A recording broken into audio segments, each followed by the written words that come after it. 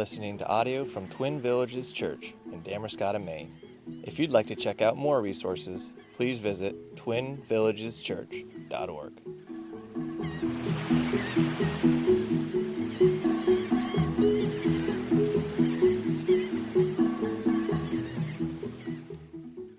Thank you, Grant, for sharing with us the memory verse for this week from Romans 5, 6 verses 6 through 8, and for the truth of God's word. And I want to encourage the church to be working on these throughout the week and to continue to be putting God's word in your hearts. This morning we're going to be in Lamentations chapter 1. We're going to work through all 22 verses. And so as you're getting prepared and maybe turning there, I want to just spend a little bit of time reviewing last week. And we were in, if you remember, Psalm 13, and we're talking about the necessity of biblical laments. And lament helps us deal with the tension between the brokenness of the world and God's sovereignty and his control. It helps us to think through the realities of life, and it gives us permission to grieve. It gives us permission to have sorrow and feel the pain and suffering and to wrestle with all those things. And so God has been gracious to us in giving us lament and giving us an opportunity in a way to process through the realities of life. And we talked last week about these 4 steps of prayer and complaining, and then asking God boldly, and then trusting or praising him for who he is. We know that Jesus was someone who was very acquainted with lament and suffering. Isaiah 53:3 tells us this, that he was a man of sorrows. Now, when Jesus was in Gethsemane, he was so distraught that he was sweating drops of blood. And even on the cross, he quoted Psalm 22, verse 1, my God, why have you forsaken me? And then we read in Hebrews chapter 4, verses 14 to 16, how he can identify with our weaknesses. He identifies with, he knows what it means to suffer. He knows what it means to lament. And so as John Piper said, and this quote last week, that we need to keep trusting the one who keeps us trusting. And so it's important that we keep God, we keep the gospel and Jesus Christ in front of us during times of trial and suffering.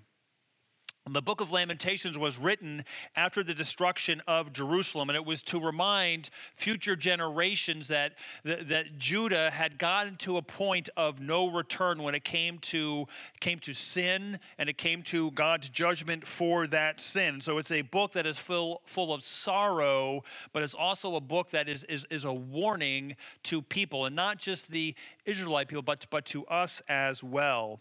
And Lamentations 1 is specifically going to show us, right, that there's the reality of this brokenness in the world, the consequences of sin, right, and the holiness of God. So I want to read Lamentations chapter 1 for us, and then we'll dig in this morning. Lamentations 1 says this: how she sits alone, the city once crowded with people. She who was great among the nations has become like a widow. The princess among the provinces has been put to forced labor. She weeps bitterly during the night, with tears on her cheeks. There was no one to offer her comfort, not one from all her lovers. All her friends have betrayed her. They have become her enemies. Judah has gone into exile, following affliction and harsh slavery. She lives among the nations, but finds no place to rest. All her pursuers have overtaken her in narrow places. The roads to Zion mourn, for no one comes to the appointed festivals. All her gates are deserted, her priests groan, her young women grieve, and she herself is bitter. Her adversaries have become her masters. Her enemies are at ease, for the Lord has made her suffer because of her many transgressions. Her children have gone away as captives before the adversary. All the splendor has vanished from daughter Zion. Her leaders are like stags that find no pasture. They stumble away exhausted before the hunter. During the days of her affliction and homelessness, Jerusalem remembers all her precious belongings that were hers in the days of old. When her people fell into the adversary's hand, she had no one to help. The adversaries looked at her, laughing over her downfall. Jerusalem has sinned grievously. Therefore, she has become an object of scorn. All who honor her now despise her, for they have seen her nakedness. She herself groans and turns away. Her uncleanness stains her skirts. She never considered her end. Her downfall was astonishing. There was no one to comfort her. Lord, look on my affliction, for my enemy boasts. The adversary has seized all her precious belongings. She has even seen the nations enter her sanctuary, those you had forbidden to enter your assembly. All her people groan while they search for bread. They have traded their precious belongings for food in order to stay alive. Lord, look and see how I have become despised. Is this nothing to you, all who pass by? Look and see. Is there any pain like mine, which was dealt out to me, which the Lord has made me suffer on the day of his burning anger? He has sent fire from on high into my bones. He made it descend. He spread a net for my feet and turned me back. He made me desolate, sick all day long. My transgressions have been formed into a yoke, fastened together by his hand. They have been placed on my neck, and the Lord has broken my strength. He has handed me over to those I cannot withstand. The Lord has rejected all the mighty men within me. He has summoned an army against me to crush my young warriors. The Lord has trampled virgin daughter Judah like grapes in a winepress. I weep because of all these things. My eyes flow with tears. For there is no one nearby to comfort me, no one to keep me alive. My children are desolate because the enemy has prevailed. Zion stretches out her hand, and there is no one to comfort her. The Lord has issued a decree against Jacob, and that his neighbors should be his adversaries. Jerusalem has become something impure among them. The Lord is just, for I have rebelled against his command. Listen, all you people, look at my pain. My young women and young men have gone into captivity. I called to my lovers, but they betrayed me. My priests and elders perished in the city while searching for food to keep themselves alive. Lord, see how I am in distress. I am churning within. My heart is broken, for I have been very rebellious. Outside, the sword takes the children. Inside, there is death. People have heard me groaning, but there is no one to comfort me. All my enemies have heard of my misfortune. They are glad that you have caused it.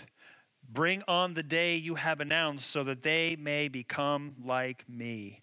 Let all their wickedness come before you, and deal with them as you have dealt with me because of all my transgressions. For my groans are many, and I am sick at heart. Let's pray. Lord, I just thank you for this time. Lord, I thank you for the truth of your words. Lord, I'm thankful that you give us words like we just read. Lord, words that show the pain of life, words that show the consequences for sin. Lord, because it helps us understand the realities of life. Lord, they are hard words to hear. They are dark words to hear. Lord, but ultimately those are words that need to bring us peace and need to bring us comfort. Lord, your word is truth.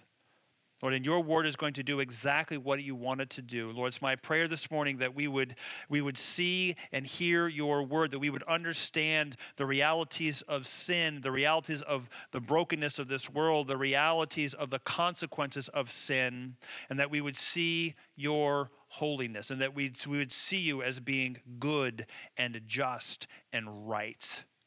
That we would walk out of this place and walk out of our time this morning knowing you better and loving you more, and understanding who we are as a people and who you are as our God.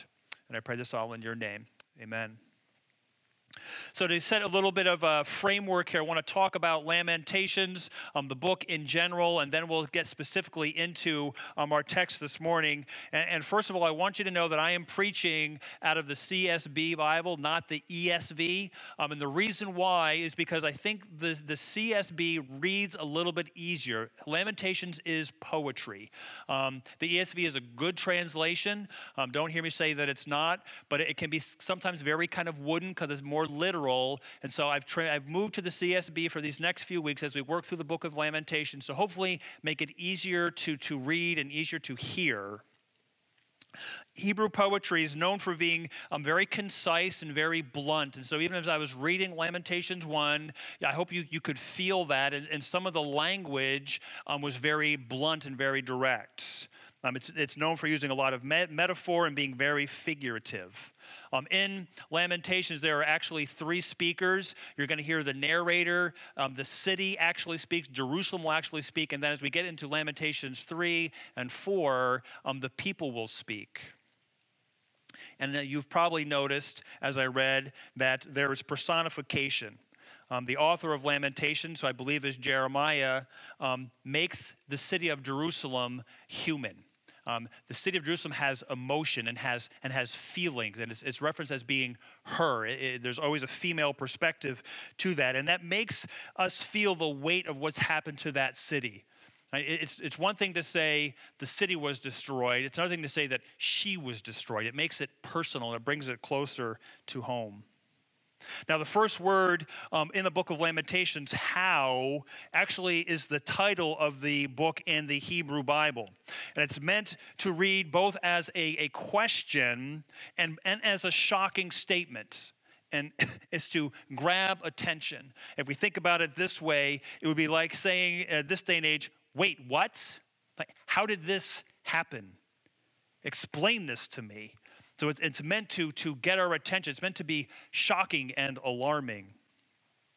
And the background of all of this can be found in 2 Kings chapter 24 and 25 and 2 Chronicles 36 and Jeremiah 52. And so the setting of this is the destruction of Jerusalem in 587 BC by the Babylonian Empire, King Nebuchadnezzar specifically. There was an 18-month siege around the city where they basically blocked off the city from anybody coming and going. And after those 18 months, the city was taken, the temple was taken. It was looted, it was destroyed. There was death. People were taken into exile, into slavery. People tried to flee and they were cut down and they were killed. The city and the nation and the people were devastated. Lamentations is an acrostic. Lamentations chapter 1 is an acrostic. And so there are 22 verses in Lamentations 1, and there are 22 letters in the Hebrew alphabet. And so each letter of the first line of those verses starts with a letter in the Hebrew alphabet. So it starts with the letter Aleph and ends with in verse 1, and in verse 22, it's Tav. And so that's A to Z, if you will, in the Hebrew alphabet. And it was done this way. Again, it's poetry, and so there's going to be some real tight structure here. But it was done this way, written this way, to help. It's a memory device. It was help the people to remember better what had happened. Right? It was to show the full expression of grief that the city and the people were experiencing. It was from A to Z, if you will, and it was to help put some constraints on the lament, to keep it very tight and structured and not kind of wander off and go down rabbit trails. The reality is that the human suffering is inevitable and human suffering is inexplicable. And what I mean by this is that it's inevitable because of sin, and I want you to feel that this morning. And even Jeremiah, as he's writing this, the city recognizes the sin, right? Suffering is sinful, and it is because of sin. Suffering is not sinful, it's a result of sin. It is inevitable. We live in a broken, sinful world. We get this from Genesis chapter 3. But suffering is also inexplicable in the sense that God's plans and God's ways are unsearchable. And so it brings some tension. It's unavoidable and it's unexplainable, and we live within this tension. And so the scene is set in verses 1 through 7 of Lamentations number 1. And the narrator now is speaking, that the narrator makes Jerusalem, right, human, and makes Jerusalem makes her a person, so we can feel the pain and the agony that Jerusalem is feeling. The city is broken. The city is alone. The city is crying. There are tears on the cheeks of the city. There is no comfort. There is no relief. The city has been betrayed by friends, and actually those friends have become her enemies. She is in captivity, but she's also in exile. She's been scattered among the nations. The people are no longer living there. The people that have survived the Babylonian siege are no longer there. They are out in other parts of the world. They are scattered among the nations. There is no rest. There is no peace. Right? The people made attempts to flee, but that turned out to be futile. They were taken by their enemies, or they were cut down and killed. The roads that were once crowded, the people that would once gather for festivals and for celebrations are gone. The city's empty. The priests are groaning, right? Because the temple has been destroyed. That was the center of their life. That was what they knew. So that part of their life is now gone. That activity is gone. The young women realize that their opportunity for marriage and family is in jeopardy.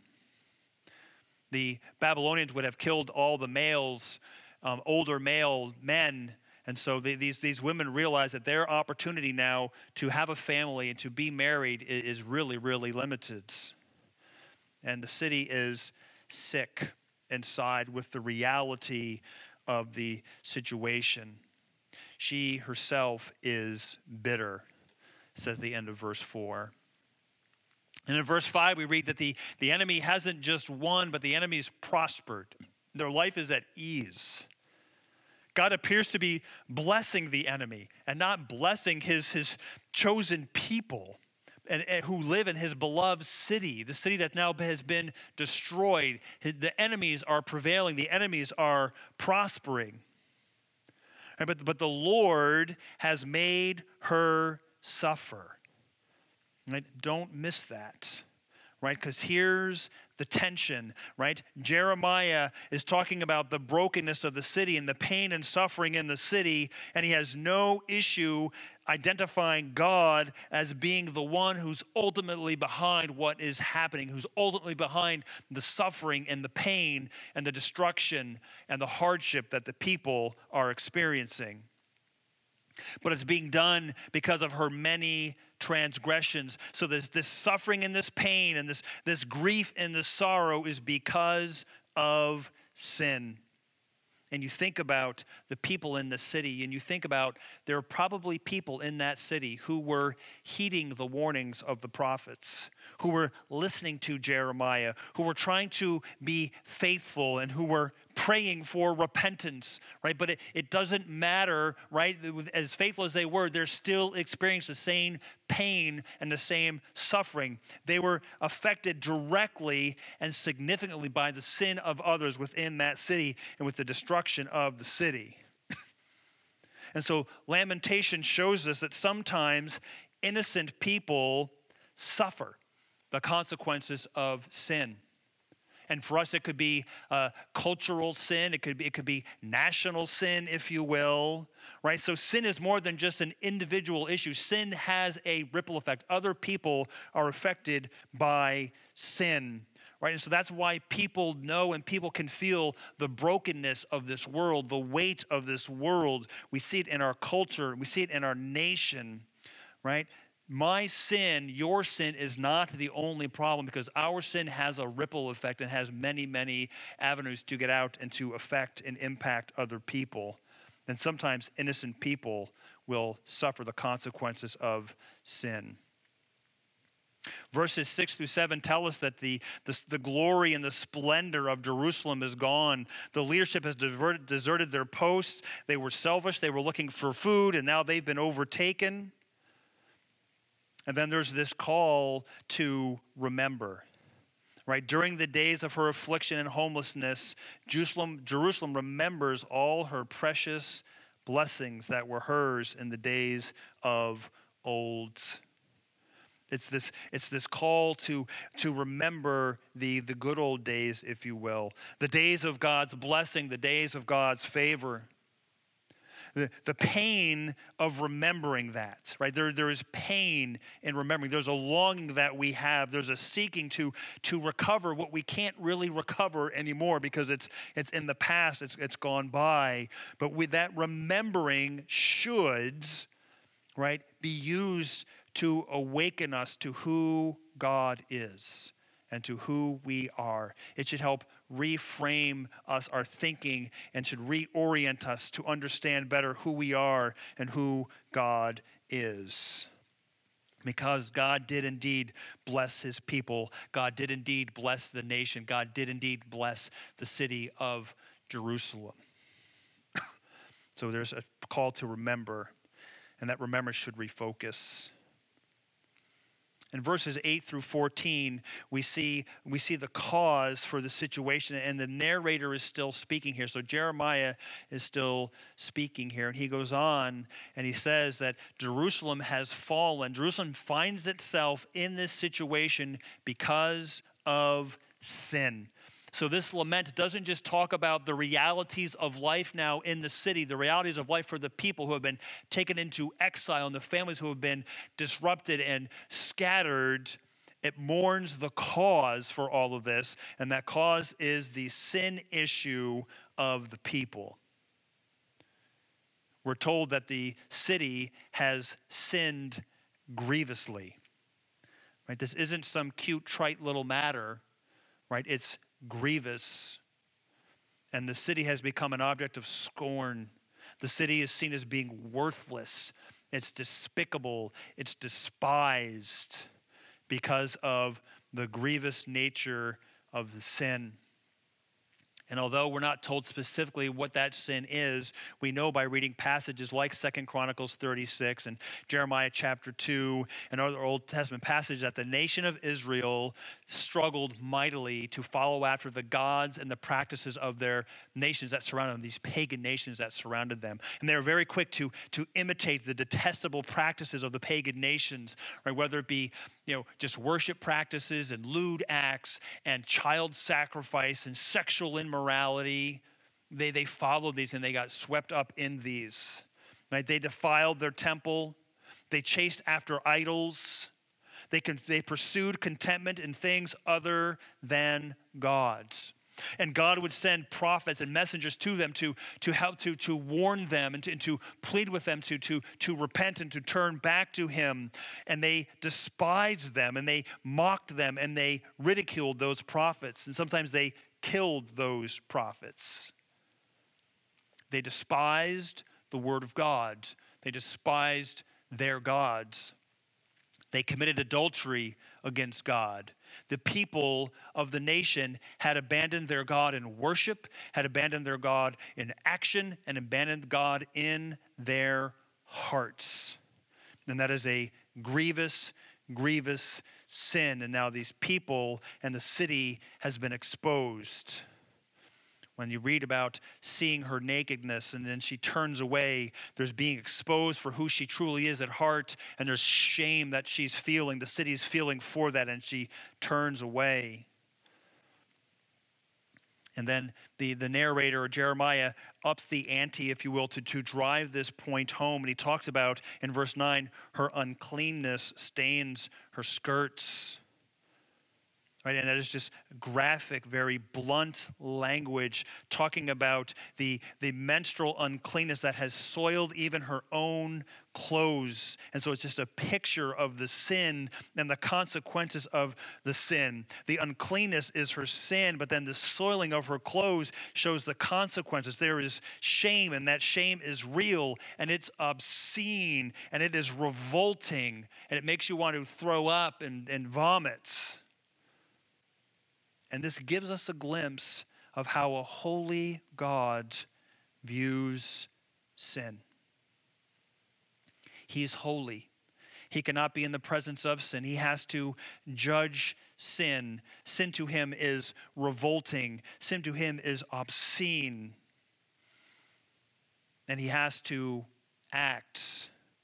But the consequences of that sin is very real for the people, the shame and the pollution and the isolation, and the exposure and the misery and the hopelessness, because they've been abandoned by their God because they are a sinful people and they have sinned grievously. And Jeremiah even goes on and says that they never considered her ends. They never considered the consequences of their action. They got so swept up in what they were doing and how they were living that they never stopped to pause and think about the effects that it would have for them. And these effects aren't just individual, right? It had an impact on the entire nation, to the point where their national center of worship, their temple, had been defiled, and God allowed that to happen. Her adversary had seized all her precious belongings. She has even seen the nations enter her sanctuary, those you had forbidden you to enter your assembly. And so the narrator is showing God and saying that God has allowed this to happen. God has allowed his temple to be defiled. It is his action, and is an action in judgment against the sin of the people. And the people are groaning. The people are searching for food, and they're selling their possessions and their belongings, anything they can to get food and to stop themselves from starving and stop themselves from being hungry. But then now there's a switch at the end of verse 11. And we read these words, "Lord, look and see how I have become despised." And so now the city is speaking. The city of Jerusalem now is calling out to God for attention. The city of Jerusalem is going to plead with those who pass by to notice their situation and maybe to have compassion and recognize the desperate nature of where they find themselves, and to affirm the seriousness of what's happening to them. Right, and that the suffering has been allowed because of God's burning anger against sin. The suffering that they're feeling, the destruction of the city, the state of the city, is because of God's righteous anger towards sin. So you need to feel the weight of the consequences of that sin, what they're experiencing because of God's holy, righteous anger towards sin. You think about the city of Jerusalem. You think about it was God's city. It was a city for his people. You think about David, a man after God's own heart, who ruled there, who had such power and such prominence, and he was a military genius, and he expanded the nation of Israel, and God just blessed him immensely. And then after David, his son Solomon comes to power, and Solomon builds these great palaces and these gorgeous temples, and other rulers would come from other cities and other nations, right, to marvel at what Solomon had built. And there was such glory and splendor in the city, but God is willing to destroy it because of sin and because of the rebellion of his people. It shows us the seriousness to which God takes sin. And so the smoldering ruins of Jerusalem sends a message. Yes, God is long-suffering. Yes, God is patient, right? But rebellion against him, sin against him, has its consequences. And so we read about the fall of Jerusalem, when we read about the sin and the consequences of that sin, and we read about God's righteous anger towards sin, right? We see and we hear this reminder of the reality of sin, but yet God's holiness. Sin is that bad, and God is that holy. Sin is that bad, and God is that holy. And so the city goes on in verse 14 and talks about how these transgressions have been a yoke now around their neck, and that yoke is heavy, and they can't shake off that yoke, and it's just around their necks, and they're crumbling under the weight of that yoke. And it is a yoke of sin. It is a yoke of disobedience. And it's a yoke of rebellion against God. And it is defeating, and it is crushing. And as I was reading this and thinking through this, it made me think of Matthew chapter 11, verses 28 and 29.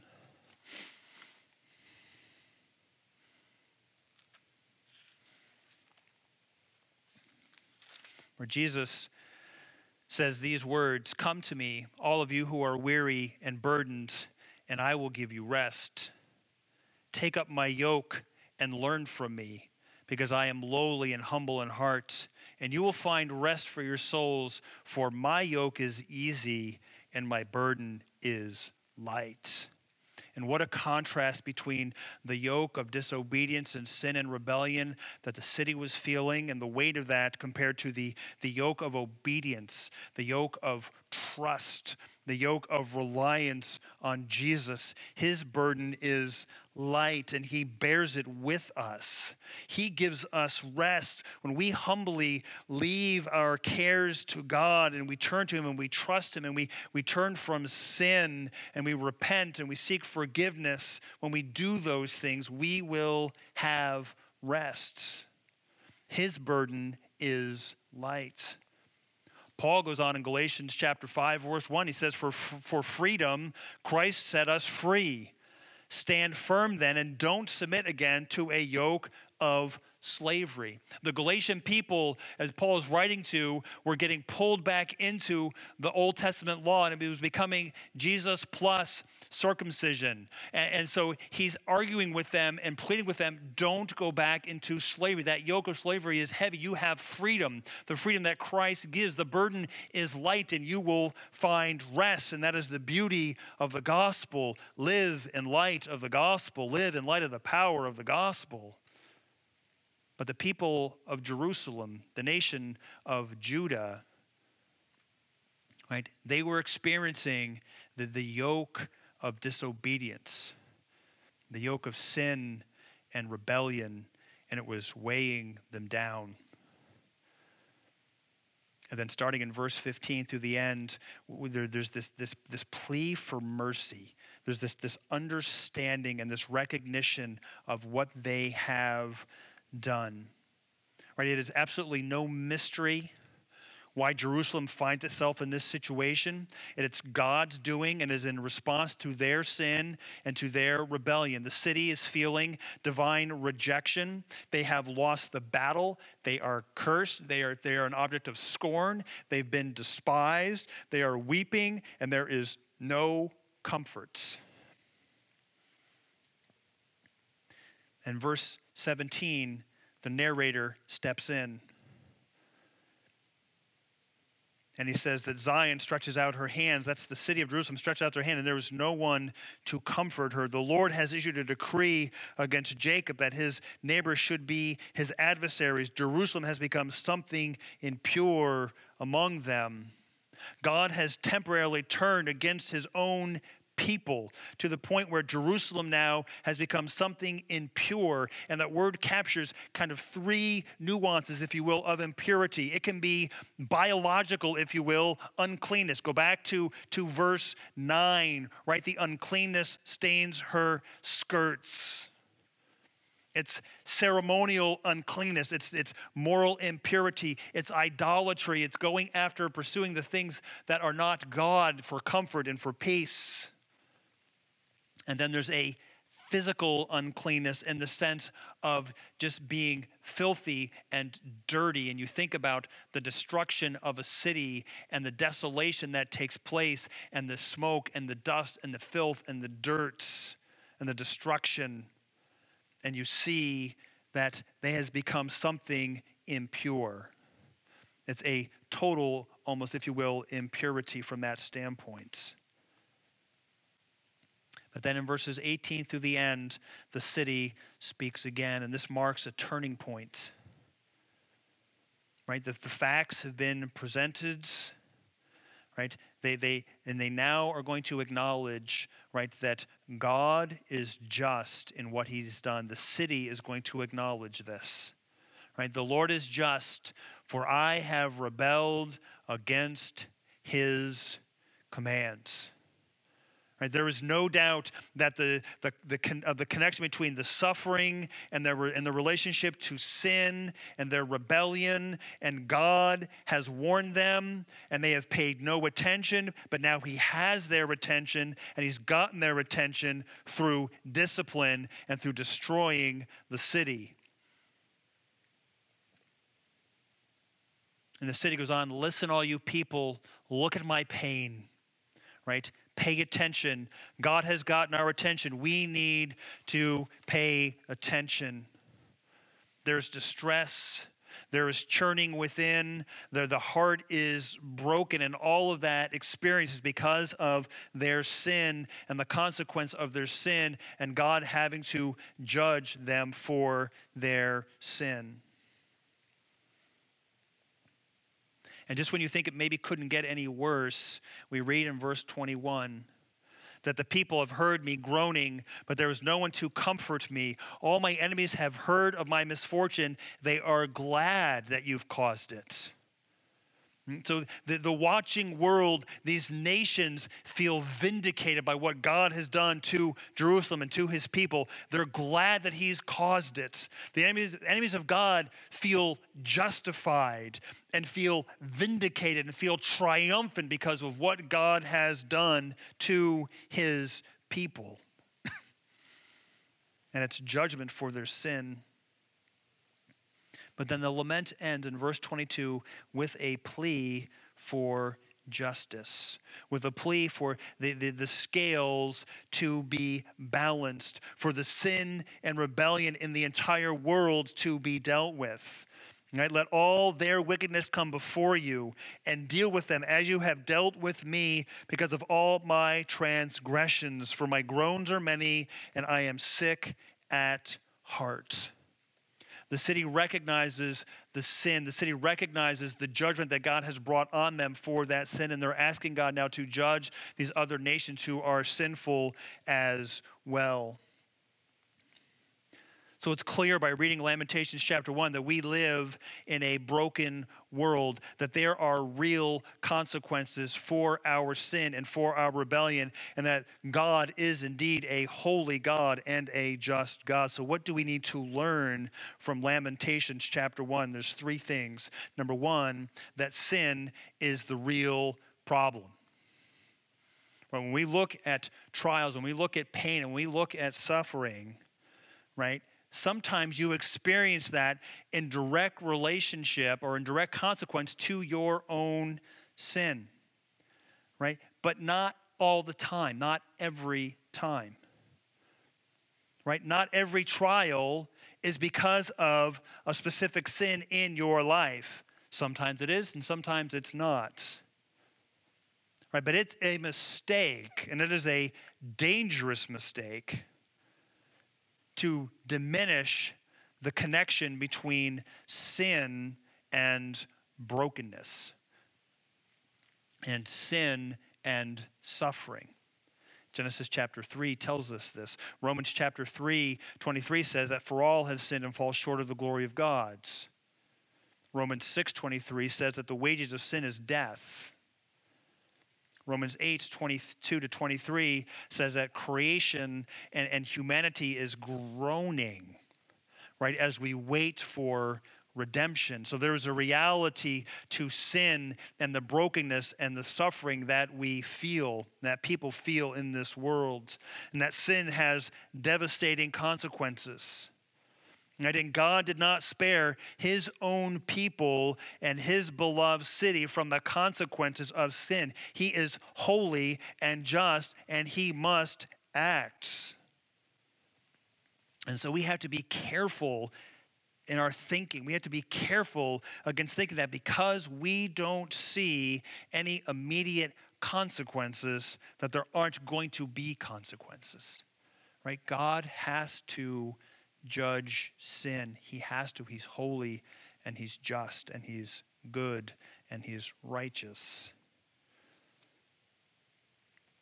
Paul warns the Galatian people in chapter 6, verse 7, right? Do not be deceived. God is not mocked. For whatever one sows, that he will also reap. Right? If we don't believe that there's consequences for sin, if we live in a cavalier way like that, we are mocking God. And Paul's saying, don't be deceived. You're not going to mock God. Right? You're going to reap what you sow. We all have sin in our lives. I have sin in my life. We all have it. Right? We are to root out that sin and we are to kill that sin. We need to deal with it. It is real, and the consequences are real. And so by God's grace, through the power of the Holy Spirit, we must recognize it, we must root it out, and we must kill it. So sin is the real problem. Number two, my sin and suffering, that's not the only problem. Right? Pain and suffering can make us look in on ourselves. It can turn us in on ourselves, and we become very self-focused. But sin is far more sweeping than just individual experiences. I mentioned this earlier, right? There's a collective rebellion against God, and we see this, right, in our culture. We see this in our families. We see this in our cities. We see this in our nations, and we see this in our choices. Right, in that brokenness and that rebellion against God, it points to the problem, but it also points to the solution, and it points to the gospel. Right, it should lead us to have compassion for what is wrong in our communities and in our towns and in our state and in our nation, in our world, not just in our life. And so lament is one way that our hearts can be tuned and turned towards God's, and we can see God's perspective. So rather than being angry and fearful or apathetic or hopeless, right, we can lament. We can watch, and we can listen, and we can learn how to pray. Right? Lament gives us eyes to see the brokenness that's in the world, the brokenness that is around us. It's a reminder that God is the only one, and he's the only way to make that brokenness right. And so it should give us a heart of compassion towards others. And number three, right, when we think about, right, the realities of sin, when we think about the consequences of sin, and we think about the holiness of God, right, it makes the forgiveness that we have through Jesus Christ mind-boggling and miraculous, and it should shake us to the core. We love talking about words like mercy and redemption and forgiveness and grace.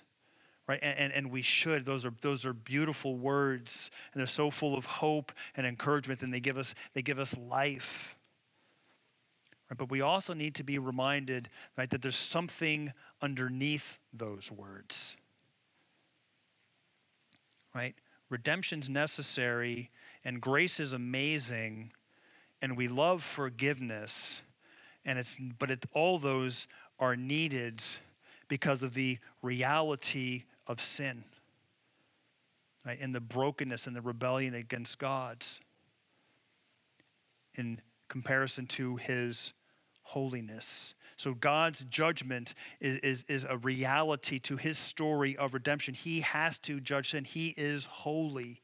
And so we start understanding the depth of our sin, right, and his holiness. It makes the cross big. It makes the cross huge, right? It should light up our eyes, and we should be encouraged, right, because the cross of Jesus Christ was necessary because of our sin and because of God's holiness. And we've experienced the power of the gospel in our lives, and that should cause us to pause and to shudder a little bit when we see the reality of sin and God's holiness.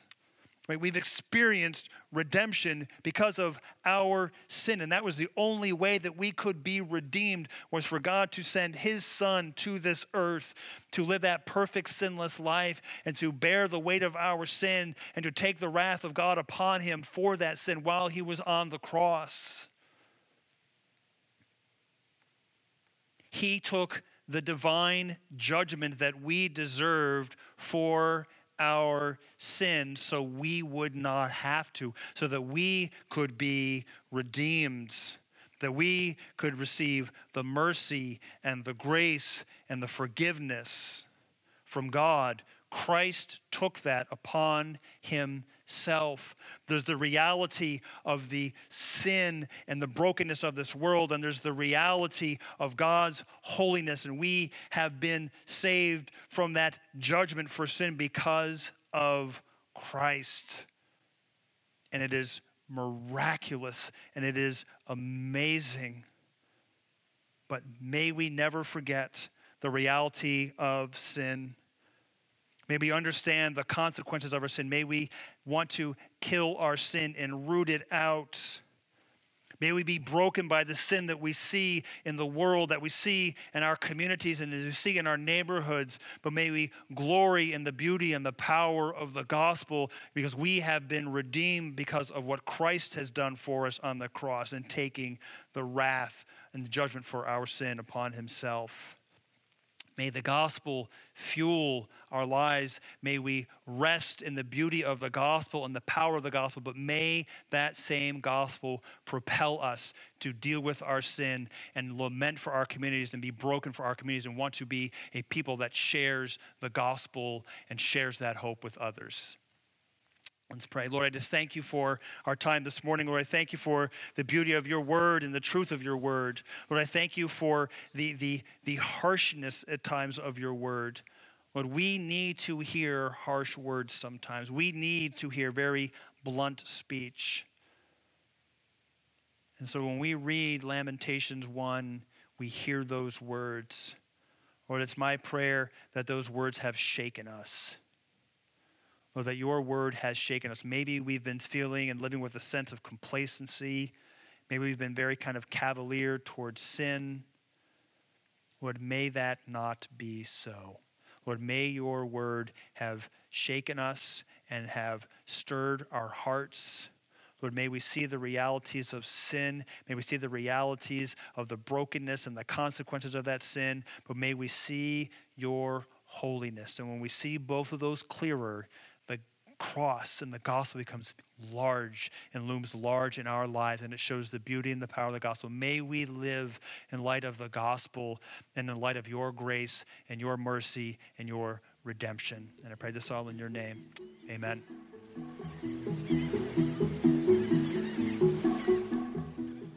Thank you for listening to this audio from Twin Villages Church in Damariscotta, Maine. Feel free to share this message with others, and for more information about Twin Villages Church, visit twinvillageschurch.org. Soli Deo Gloria.